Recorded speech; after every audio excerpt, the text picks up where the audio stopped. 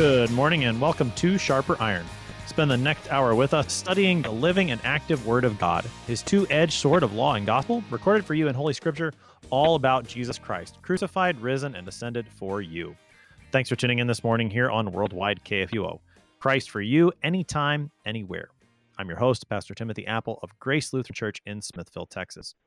Sharper Iron is underwritten by the Lutheran Church Extension Fund, where your investments help support the work of the Lutheran Church Missouri Synod. Visit lcef.org for more information. On this Tuesday, January 7th, we are studying Matthew chapter 1, verse 1. It's a new year, and it's a new series here on Sharper Iron, starting today and continuing all the way through the celebration of our Lord's resurrection in April. We will be going through the Gospel according to St. Matthew in a series titled All Righteousness Fulfilled, Christ in the First Gospel. Throughout the account, St. Matthew writes of our Lord's life, death, and resurrection. The evangelist is eager to show us how Jesus fulfills the righteous acts of God recorded and promised repeatedly in the Old Testament. And St. Matthew tips his hand to that goal already in his very first verse, which is packed with so much good news for you and for me that that's the only verse we're going to be looking at today. To help us sharpen our faith in Christ as we study God's Word today, we have with us the Reverend Dr. Mark Burkholtz. Pastor Burkholtz serves at Faith Lutheran Church in Oak Lawn, Illinois. Pastor Burkholtz, welcome to Sharper Iron. Thank you very much. I'm happy to be with you. So, Pastor Burkholtz, we are starting with the Gospel of Matthew today. And as we begin that series, it would be good for us to do just some basic work on who Matthew is, when he's writing, who he's writing to, things like that, topics that you often cover at the beginning of a Bible study. So just to start with, this is the Gospel according to St. Matthew. Tell us a little bit about who Matthew is. Well, Matthew is one of Jesus' disciples, one of the 12 who we called to follow him and then later commissioned as an apostle after his resurrection. He's also known as Levi, so he has both the Greek name with Matthew and the Hebrew name Levi there, so he perhaps had some Levitical lineage there. He's known as being a tax collector. He was sitting at his toll booth there when Jesus called him, so he might have been seen as an outcast or an outsider. But he was definitely around with Jesus for his ministry there. He wasn't one of the real close disciples like Peter, James, and John, who often would go off privately with Christ, but he was certainly there as a witness to all the things that Jesus would have said and done. So how is it that we would say that the first gospel is written by this Matthew, Levi, one of the 12? What's the evidence that he is the author? Sure. So it's never mentioned by name in the text itself. In fact, none of the Gospels have the author identified like we have with Paul's letters or Peter's or things like that. But this is just the tradition that's been handed down to us from the church. All of the Greek texts that we have that have a name or a title on it is attributed to Matthew, so there's not like there's any debate in the early church over who this was by. So if there is a name attached to it in any of the early documents, it's always Matthew. The other source we have is the early church historian Eusebius. So he writes a basic history of the church around the 300s, and he includes information about the Bible and where these books came from. And the tradition that he has received from another early church father prior to him, a guy named Papias, is that this was indeed written by Matthew. So there is a really strong consensus in history so that even though the text itself doesn't have Matthew or Levi's name in it directly as the author, that's really the common consensus that the church has held to for almost 2,000 years now. You mentioned the Greek manuscripts that we have. Is there any reason that we might think that he wrote in something other than Greek? Well, there is a bit of a mystery here. The oldest manuscripts are, of course, in Greek, but as Eusebius describes Matthew's gospel and where it comes from and what it's all about, and he relates this information that he's been passed on to him by way of Papias, he mentions something about the Hebrew dialect. And it's a little tricky passage to translate, but it sounds something like this, that Matthew ordered the accounts in the Hebrew dialect. And so some people used to think that Matthew wrote first in Hebrew or Aramaic, and then some way along the line someone translated into Greek. But we don't have any Hebrew copies of Matthew, and the language that he uses doesn't seem like it's translation language. It seems to be very idiomatic Greek. So we don't have any evidence that there actually was that earlier language work. There are some people who read that as, he took the Hebrew sayings, the statements of Jesus that have been passed down in Hebrew, and then he himself would have been writing in Greek to the audience around, because that was just a common language that everyone spoke in that part of the world at that time. So there's no reason for us to doubt really Matthew's authorship or the Greek manuscripts that we have. These are reliable texts that we've got of what Matthew, the tax collector, recorded for us concerning the life of Jesus. What about the date? About when would we place the writing of Matthew's gospel? So it's very tricky with a lot of the biblical books and trying to figure out exactly when they're written. And a lot of how you decide these questions will tell you more about yourself as a reader of Scripture than it may even say about the Scripture itself. Jesus talks very specifically near the end of the gospel about the fall of Jerusalem and its destruction. And a lot of critical scholars would say, well, there's no way Jesus could have known that before it happened, so it must have been written after the destruction of Jerusalem. That happened around 70 A.D., so if you pick up a more critical commentary on Matthew, they'll probably put it somewhere in the 80s. But of course, we have no reason to believe that Jesus didn't make these statements and that he didn't know for sure that this would be happening. So most Christian readers and interpreters will put Matthew sometime in the 50s or early 60s. Some people believe that Luke had access to Matthew and that Luke was using Matthew as a resource when he was writing his gospel. And Luke is probably writing sometime in the early 60s, around the time that Paul is in Rome and he's preaching there, if you kind of follow how things go with the book of Acts. So if you believe that Luke wrote in the early 60s and that Matthew wrote before that, then you're going to put Matthew sometime in the 50s. But the important thing is that these Gospels are being written within the first generation after Jesus. This isn't somebody who, 100, 200 years later is just collecting these things and passing them down. These are first-hand eyewitness accounts written very soon after they actually took place.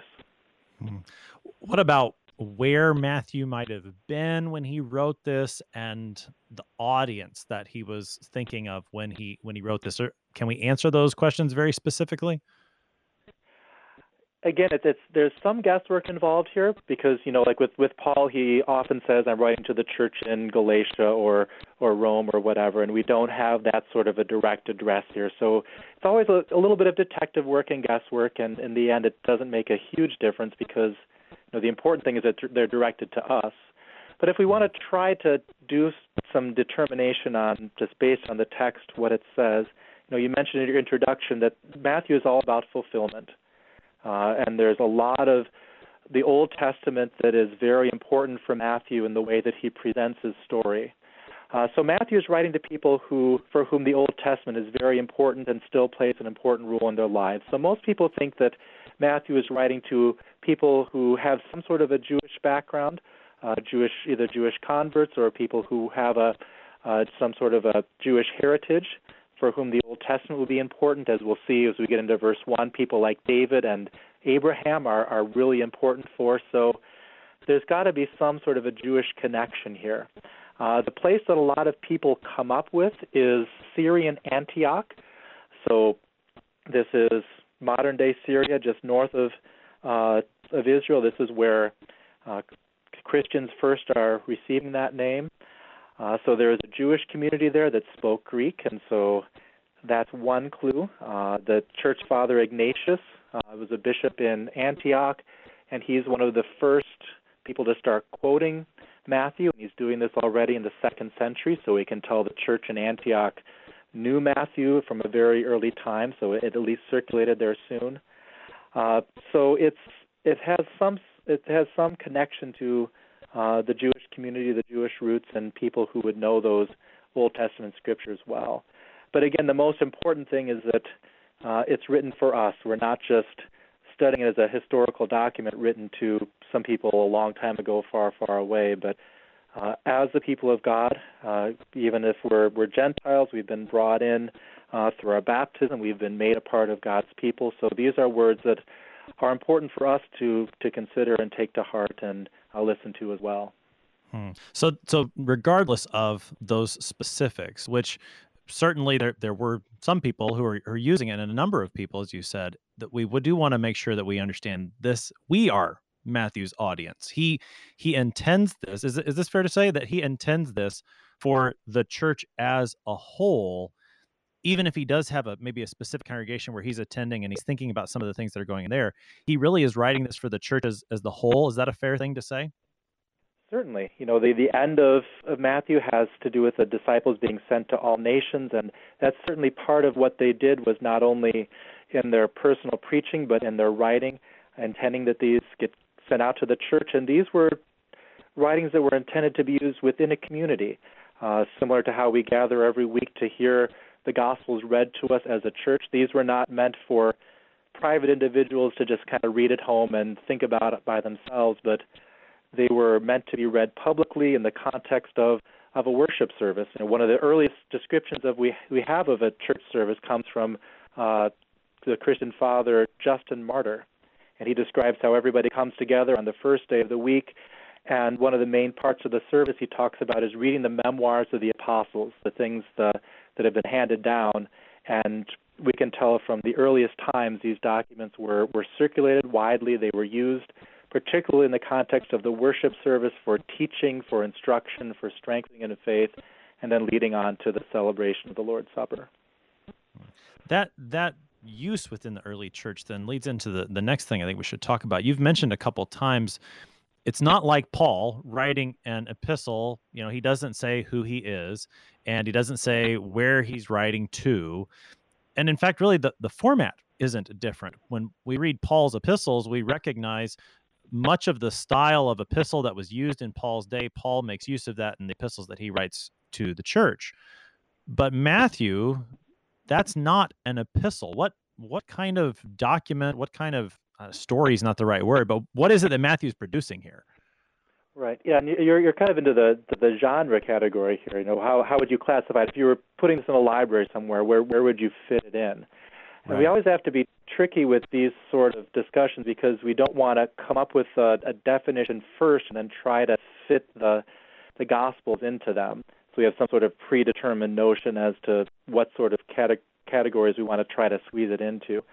But we can notice some similarities with other literature, other bits of writing that were being produced at that time. One possibility is that these Gospels are histories.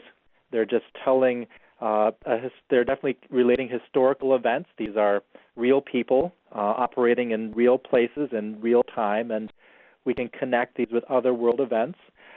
But that doesn't really fit, because we don't get an even historical coverage. We don't just kind of get every single year in Jesus' life like a chronicle would do. So what a lot of other people will compare it to are ancient biographies, which would tell the story of a person. And that's very close to what we have here in the New Testament, because we're basically telling the story of Jesus. But even there, we're not telling a lot of the things you'd expect to read about in a biography. We get very little about his birth, his early life. We get a little bit about his ministry, and we get a lot about his suffering and death. So the way that I like to think about the Gospels is that these are passion narratives at their heart and core. They really want to tell the story of Jesus' death and resurrection. This is the center of our faith.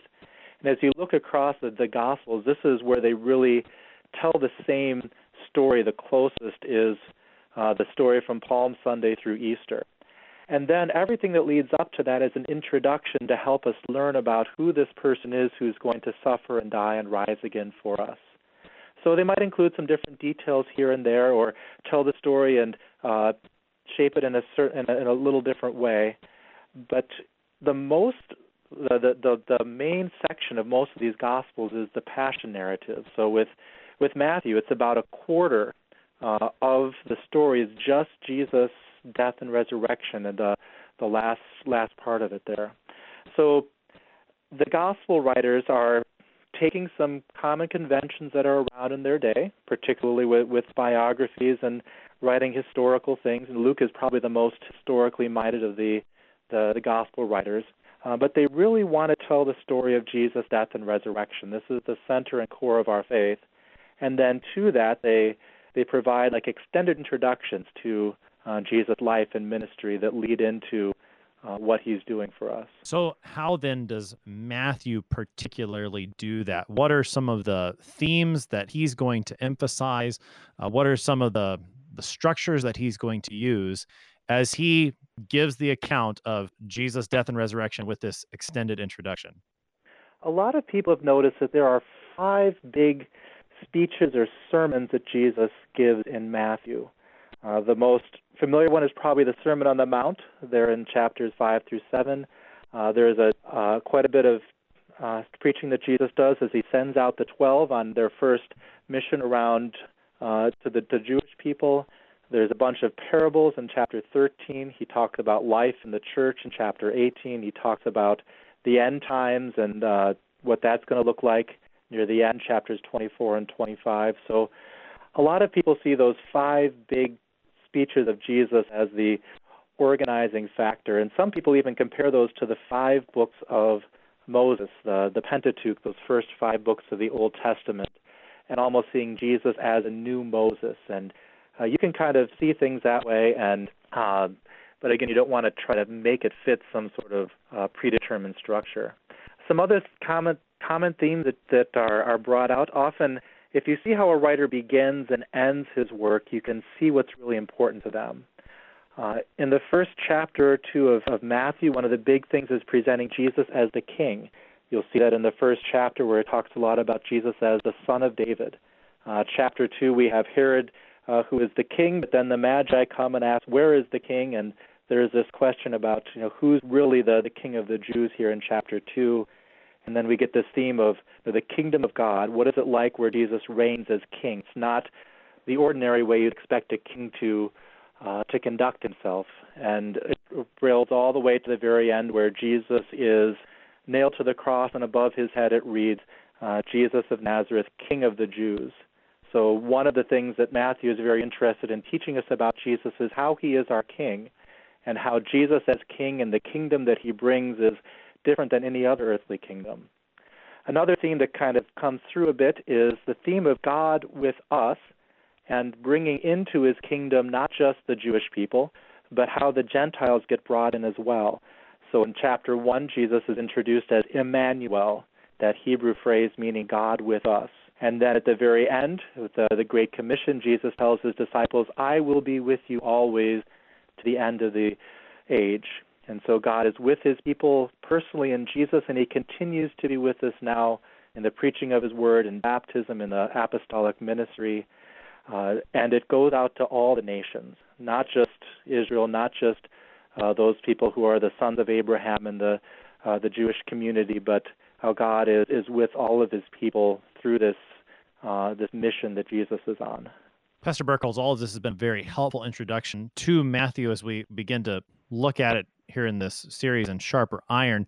But it's almost impossible to think about Matthew and read his gospel without thinking about the others as well. You've mentioned that Matthew's not the only one who sits down and writes a passion narrative with an extended introduction. We've also got Mark, Luke, and John. And we've got just under 7 minutes here on this side of the break.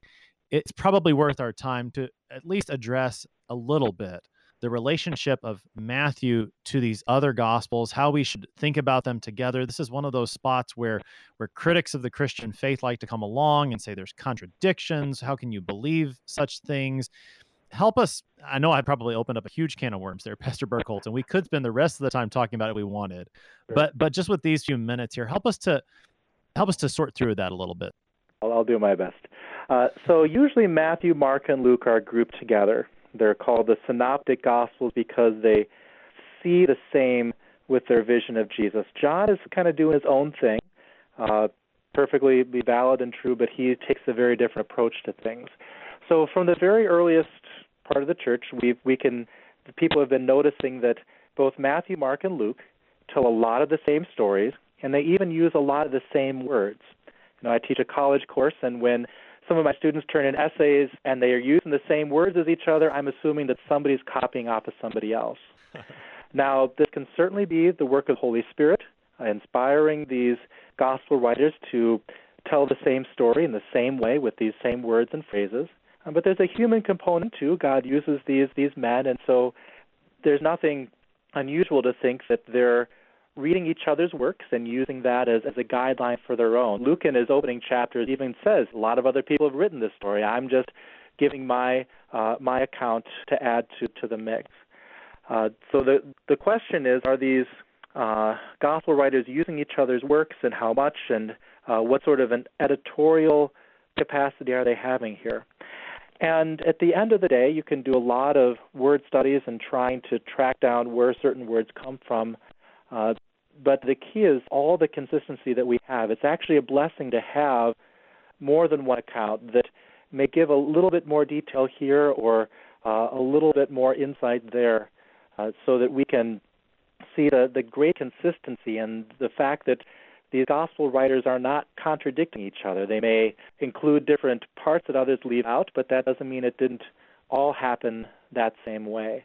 So it's something that should, as we read these different accounts of the same story, it shouldn't necessarily shake our faith or cause us to doubt, well, who wrote first and who's the most reliable.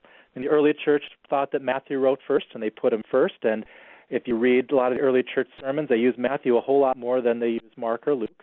A lot of the more revisionist scholars in the past few decades put Mark first. They think that it makes sense that the shortest gospel was written first, and then the others added to it, Matthew and Luke, from different collections of Jesus' sayings.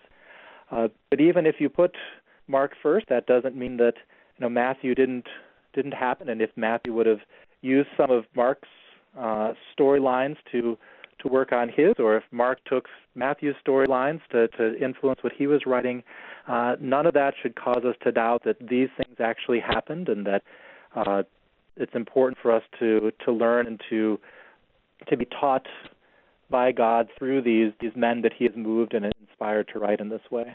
There are certainly these questions can, as faithful Christians, we can come to differing answers on them as long as we're clear on the details that you're giving us, that these are not contradictions within God's word. God's word is true. It is given by him to us so that we would believe in Jesus Christ, our Savior. And even if we come to, say, a different answer as to whether maybe did Matthew write first or did Mark, right? We can disagree on those things within that context of the Christian faith. Pastor Birkholz, we have just over 2 minutes here. How about in terms of comparing the accounts? Is that a helpful thing to do? Like when we read Matthew, should we be looking at what Mark says? What's a helpful way to think about that? Well, it's helpful to read Matthew on his own terms because he intends it to be read as a unit. So that's really the first step, is to just kind of take a run through Matthew and see how Matthew lays things out and how he talks about it. After you've had a really good, thorough study of Matthew, it might be interesting to check and see how does Mark tell a similar story? How does Luke relate a similar teaching of Jesus? Just as a way to see, well, isn't it interesting that Matthew brings out this little detail, or he includes something here the others don't? How does this contribute to the character, the way that Matthew may give his unique voice and his perspective to the story, that if we didn't have Matthew, then we would perhaps miss out on something. So what a joy it is to have these more than one account of this great story. Yeah, to let Matthew or Mark or Luke or John, to let their account shine through. I like the way you said it. Take them on their own terms. Let them speak for themselves. And then when we go back, to recognize that these do build a picture, and to see how each one contributes to that picture, I think is a very helpful way. And so the goal of this study here on Sharper Iron is going to help us to see what is Matthew's contribution to that picture. How does he present Jesus Christ to us as the one who fulfills all righteousness, the one who comes as the Savior that God promised in the Old Testament, and he accomplishes that through this extended introduction, and then especially through his death and resurrection that Matthew will relate for us toward the end of his gospel. You're listening to Sharper Iron here on Worldwide KFUO. We're going to take a short break, but we will be right back to study Matthew 1, verse 1. Please stick around.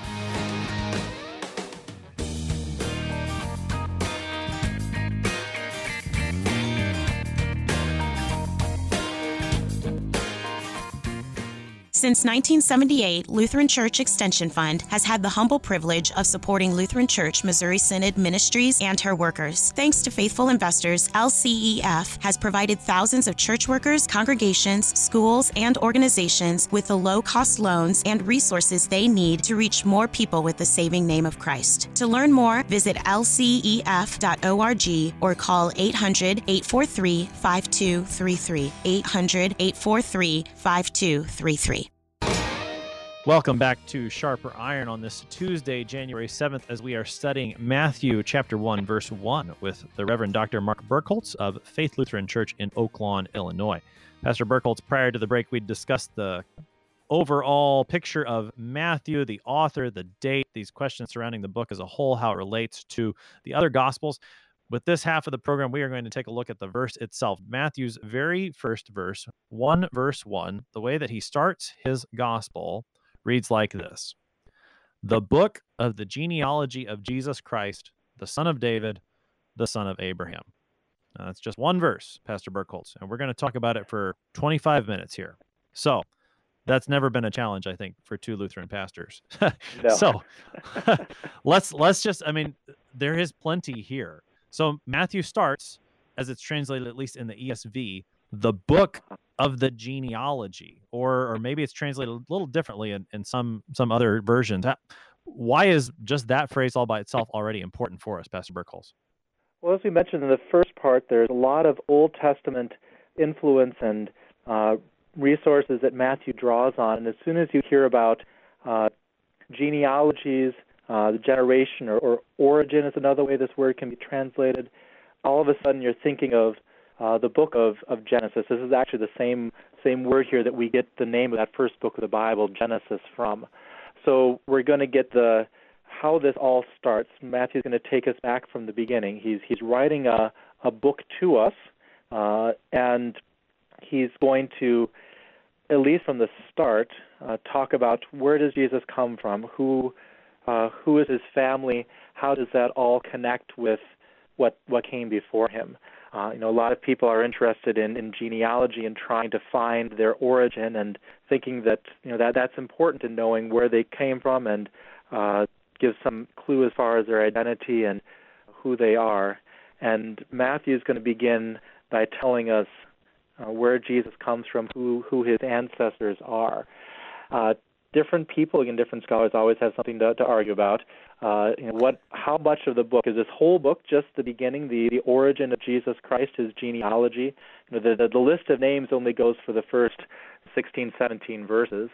So that's probably the easiest way to take this is the list of the names of all these ancestors of Jesus. But you can take this word for genealogy or generations a bit broader to talk about the beginnings of Jesus. You can include in that perhaps the story of Joseph and Mary in chapter 1, or Jesus' birth in Bethlehem, the flight to Egypt in chapter 2.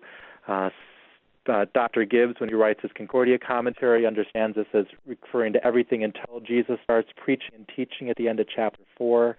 So there's different ways you can take this, and how broadly or narrowly isn't a huge deal, but just to recognize that Matthew is using Old Testament language. This is the same phrase that's used a couple times in the Greek version of Genesis that some of his readers might have been familiar with. And so he is just adding on to the story of God's people that began in the beginning. It began in the Garden of Eden with Adam and Eve and the fall into sin. God has been working through these people for generations, through lots of different time and places, as you'll see as you read through that genealogy, but it's all leading up to Jesus. He's the one that all of these generations have been leading forward to.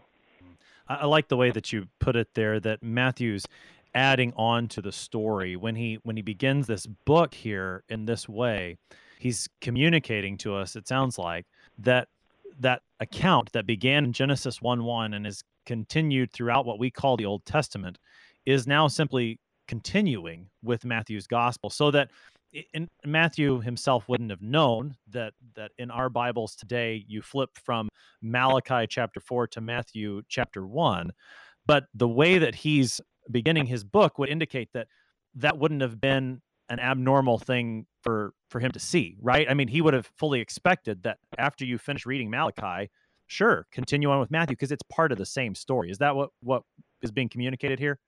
Exactly right, and the way that he uses the Old Testament all the way through the gospel from beginning to end, you see the continuity, you see the similarities, and the way that God is working with His people and how He's keeping His promises. As Christians, sometimes we're tempted to just kind of discount the Old Testament and get rid of it as being, well, that was just for the Jewish people. That's been fulfilled. We don't need to read it anymore. But it's all God's word, as you'll see when you get to the way Jesus is talking in the Sermon on the Mount. He's not here to get rid of anything that passed, but it all just continues building on to this great crescendo that comes with the birth of Christ and all that he does leading up to his death and resurrection for us. It's all one story, and we get to be part of it too. We don't stop reading at the end of that. We see ourselves in those at the ends of the earth that the mission is going out to. So yeah, it's all one story, and it's all connected together beautifully by the Lord. So Matthew tells us that he's writing the book of the genealogy of Jesus Christ. And normally, I think for many English speakers, when we hear Jesus Christ, we take that all as his name. But it's really rather, it's better put that Jesus is the name, Christ is the title. So let's start with the name, Pastor Burkholz. What's so important about the name Jesus? So yeah, correct. Jesus is the name. Christ is a title. So Jesus comes to us through the Hebrew and the Aramaic. It's really odd sometimes how when you start changing from one language to another, letters change and it doesn't sound exactly the same. But this is actually an old name.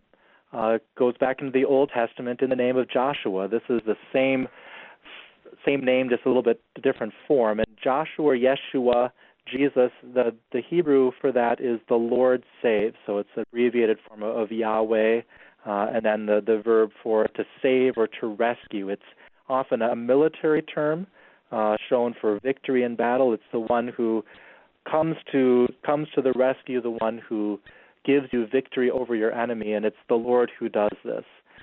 So it's this word for salvation, and this name was given to Joseph through the angel. You'll read that as you move through the end of chapter 1 at verse 21. So Mary and Joseph weren't sitting through baby books and looking for, what do we want to call him, but this was given directly by God. We know this name is important because it's not about how the name sounds or who he's named after, but how he does his name in saving his people. Paul talks about the name of Jesus, every knee will bow. It's an important name, and it comes up again, like I said, at the end, at Jesus' crucifixion over his head. This is Jesus of Nazareth.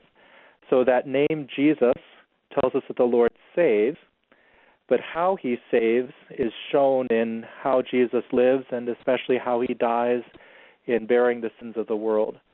So Jesus is Savior. He is the one who has come to rescue his people, to give victory over our enemies, sin, death, and the devil.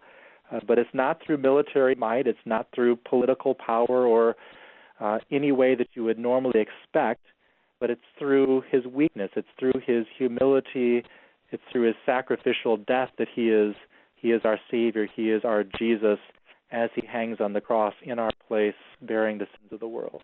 And that theme of this name Jesus, as you said, is going to come up right away here again in chapter 1 in not tomorrow's study, but the next study, when it comes to the birth of Jesus and the importance of the name there. And as you've mentioned, it's important for Paul. It's important for Peter in Acts chapter 4. There's tons of Old Testament connections we could make, thinking about the name that the Lord gives when he talks to Moses in the burning bush in Exodus chapter 3. And I'm sure throughout the study here of the Gospel of Matthew, we'll make those connections. We're doing this as an introduction today. So we've got the name Jesus.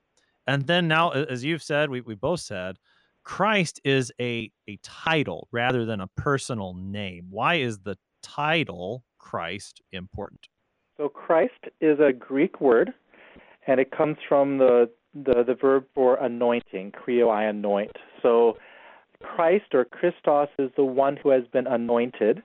The Hebrew form of that is Messiah. So Christ and Messiah is the same word, just two different languages, and the translation is anointed one. So somebody who is anointed is somebody who is chosen or set apart by God for a specific task, for a specific office. And looking at the Old Testament, there are several people or groups of people who are anointed for specific jobs. The priests were anointed as part of their ordination, right, as they were anointed and made priests in that way. There's a couple instances where prophets are anointed and set apart by God as spokespeople. The most common time that anointing is used, though, is in reference to kings. If you think back to when Samuel anoints first Saul, and then he anoints David to be king. If you read through the Psalms, often it talks about the Lord's anointed one as a way of talking about the king. So you could talk about the Christ as a title that includes things like Jesus' prophetic ministry and that he speaks for God because he is God. You can talk about it in terms of his priestly ministry and that he represents, he's the intermediary between God and his people. He's offering the great sacrifice of his own body on the cross. But with Matthew and the way that he's moving here, probably the best way to think about it is in terms of royal imagery. He's the one that God has chosen to be the king. And the people were definitely expecting God to keep his promises that he had made through David, particularly to have this kingly, this royal descendant who would rule forever, who would reestablish the kingdom of God. And so when we start talking about him as the Christ, there's a lot of Old Testament promises and prophecies that are brought in. There's the expectation that God is going to send someone to rule and to reign over his people. And there are a lot of people in Jesus' time who are looking for a Christ, a Messiah. They come to John, are you the Christ? Are you the promised one? And he, of course, says no. And even when Jesus is on trial, there's the question, are you the Holy One of God? Are you the Anointed One? Are you the Christ? So there's a lot of expectation that the Messiah is coming. And here Matthew tells us right from the top, Jesus is the Messiah. Jesus is the promised one who will fulfill these promises. It's not something that is left to the reader or the hearer to figure out for himself or herself all the way through it. But from the very beginning, with those, just pairing those words together, Matthew is telling us, here is Jesus.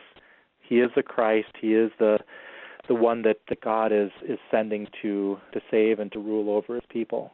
Probably one of the things we'll see as we go through Matthew is that as he lays out his case that Jesus is the Christ, some of those things that he's going to show us are going to be, or we're going to say, yeah, I saw that one coming. But Right. some of the things that he's going to show us I think are meant to surprise us a bit, right? I mean, some of the ways that Jesus shows himself to be the Christ proved to be rather unexpected to the people at the time, it seems. Is that true? That is, that Jesus has to go over and over again the fact that the Christ has to suffer, that the Christ has to die for the sins of the people. And even his closest disciples who hear this message from Jesus over and over again still don't quite grasp what's going on here and the importance of it, because it's not what they're expecting. You mentioned kind of going from Malachi into Matthew. Well, there were some other non-biblical writings in that period between the end of the Old Testament and the beginning of the New Testament that describe some expectations of the Messiah and who they're waiting to come. And it doesn't sound or doesn't really connect to who Jesus was. They were looking for someone either to reestablish true worship in Jerusalem, to set up an earthly kingdom, as you often hear. But this is not the type of Christ, the type of Messiah that the people are expecting. So Matthew has told us he's continuing the account of the Old Testament, the promises of God, in the person who is named Jesus, Savior. He bears the title Christ. He is the one who has come to reign as king, and as we'll see, to die and rise. And then Matthew here ascribes two more titles of sorts to him. The first is this: Jesus the Christ is the son of David. And I think you've already mentioned David for us a little bit, Pastor Burkholz. Why is the fact that Jesus is the son of David, why does this make Matthew's first verse? So connected with this notion of the Christ, with the Messiah, is that he will be a king, and the reason for that is God's promise to David, particularly in 2 Samuel chapter 7, where God talks about establishing the house of David, that he will bless them forever, and that he will establish the throne of David. And the throne of David seemed to have died out with the Babylonian exile, that it had failed, but there was this hope that God would keep this promise, that he would send some sort of a descendant of David who would restore the kingdom, the rule of God. And that will connect back with how we began chapter 1 with this genealogy. So we're expecting someone who is going to be a descendant of David to be this coming king. And so if Matthew is going to make this point, then he needs to make this connection between David and Jesus. And we'll see this not only through this long line of names that he will go through in the next few verses, but even the first words of the angel to Joseph. He addresses Joseph there as the son of David. So by calling Jesus the son of David, it recalls these promises that God has made, particularly to David here in 2 Samuel 7, other places, to send one of his sons, one of his descendants. We know that Solomon, for all the good that he did, also fell short, and so we're still waiting for the full fulfillment of these promises that God has made.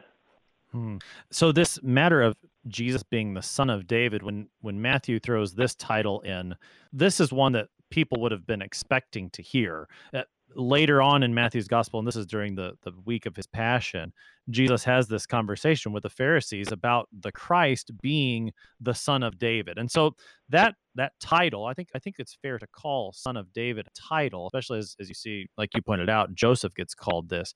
That would have been connected to these messianic expectations. But the next one, the son of Abraham, perhaps not so much, and yet that still is important. Why does Matthew also say that Jesus the Christ, who is the son of David, why is it important that he's also the son of Abraham? So God, of course, made promises to Abraham too. He promised to make him a great nation with many descendants, as many as the stars in the sky and the sand on the seashore. He promised to give him this land for himself and for his family and for his descendants. Most importantly, at the end, he talks about how all the nations of the world will be blessed through Abraham. And those who bless him will be blessed, and those who curse him will be cursed. But that God will use Abraham, this one man and his family, as a source of blessing for all nations. So that term, son of Abraham, really doesn't have messianic connections. Pretty much everybody in Israel would have been a son of Abraham. So at the outset, it identifies Jesus with the people of Israel, with the Jewish nation, that he is an heir not only to the promises of David, but also these promises of Abraham. But the promise itself opens up the door to all of the inclusion of the Gentiles and the people who are outside of the family of Abraham to be brought in as well. You see this in a lot of the stories that Matthew tells, with the centurion, some of the Gentiles there that Jesus runs into, the woman who comes looking for help for her daughter. Jesus includes the Gentiles as well in his ministry and, of course, in his mission at the end of the book we've mentioned a few times in Matthew 28. So this recalling Jesus as the son of Abraham really does two things. It establishes him as the heir to this promise all the way back in Genesis, but it also opens the door for including the Gentiles, the non-Jewish people, in promises, in the blessings of God, which, of course, is wonderful, great news for us that we are brought into the blessings of Abraham through Jesus and through his work for us. I think that's a very important point to make. Because as we've looked at this verse now as a whole, I mean, everything that we're talking about here requires this Old Testament background that would have been held largely by the people of Israel, the descendants of Abraham and David. And yet, within these very words are the key to understanding that this Jesus has come not just for the people of Israel, those who are related by blood to Abraham and David, but in fact, he has come for all nations. And it is amazing, even with some of the things we've said in the introduction already, how Matthew is very likely written to those who have a familiarity with the Old Testament and perhaps are of Jewish background themselves. Matthew is very quick to give us examples of Gentiles coming into the kingdom. It's in Matthew where we get the Epiphany, the day that we just celebrated yesterday, the coming of the Magi. I mean, of all people to record that, wow, it's Matthew. That's just an important thing for us to keep in mind. And I think maybe helps us kind of tie some of these things together, Pastor Burkholz, is that even as Matthew writes for perhaps a particular audience, he does have all of us in mind, and indeed, what a blessing that is. Yeah, and as you'll see the next time as you go through the genealogy, you do have some Gentiles who are brought in even there. Women like Rahab and Ruth who are drawn into the story and made part of God's people. It's right there. You nailed it with the Magi who are. Herod doesn't recognize what's going on. In fact, he's trying to destroy what's there, but these foreigners are the ones who kneel down and worship Jesus and offer him gifts. And even though Matthew is writing to this Jewish crowd, these folks who can tie their heritage to people like Abraham and maybe even David, he's reminding them that this message, this gospel, this good news is for all of us, for all the world, for their Gentile friends and neighbors, and that it's not simply about who your parents are from a physical sense, but it's being brought into the family, the people of God, according to his promise. Pastor Burkholz, we've got just under 3 minutes left here on the morning. As you reflect on what we've talked about, give us a summary of Matthew 1, verse 1, and Matthew as a whole that's going to then help propel us forward into this study over the coming months. Sure. So Matthew tells you right off the bat, he's going to be telling you how Jesus began, where the story begins, and he takes you back to David and Abraham. He's going to tell you about this person who is your Savior. He is Jesus. The Lord is the one who will save you through this person, and this is the one who is the promised one, the anointed one, the one that people have been waiting and watching for. He's the one that fulfills these promises given to David and Abraham. He's the one who will bring about all these good things that God has promised. And it's not a mystery. It's not something that needs to be somehow hidden and figured out. It's something that God is revealing from the very beginning to his people, and he's continuing this revelation, this unfolding of his story now as it comes to Jesus and what he's about to do for them. Pastor Mark Burkholz is the pastor at Faith Lutheran Church in Oak Lawn, Illinois, helping us this morning introduce the Gospel of Matthew and go through Matthew 1, verse 1. Pastor Burkholz, thank you so much for your time today. You're welcome. Thank you for the invitation. Matthew writes to us the book of the genealogy. He connects his story with the Lord's story from the Old Testament. You turn right from Malachi 4 to Matthew chapter 1, you're still reading the same story. And this is the story of the one named Jesus, the Savior. The Lord saves. He bears the title Christ. He is the anointed one sent by the Father to be the King and the Savior. The King in the line of David, the one who will reign over the throne of Israel forever. The King, the Savior, in the line of Abraham, the one who was promised descendants as numerous as the stars of the sky, the one in whom all the world would be blessed. And so this Jesus, the Christ, the son of David, the son of Abraham, is not only here for Israel, he's here for Gentiles, he's here for all, he's here for you and for me. Join us as we continue to go through Matthew's gospel to see how this Jesus, the Christ, son of David, son of Abraham, fulfills all righteousness for you and for me. I'm your host here on Sharper Iron, Pastor Timothy Apple of Grace Lutheran Church in Smithfield, Texas. Thanks for spending the morning with us. Talk to you again tomorrow.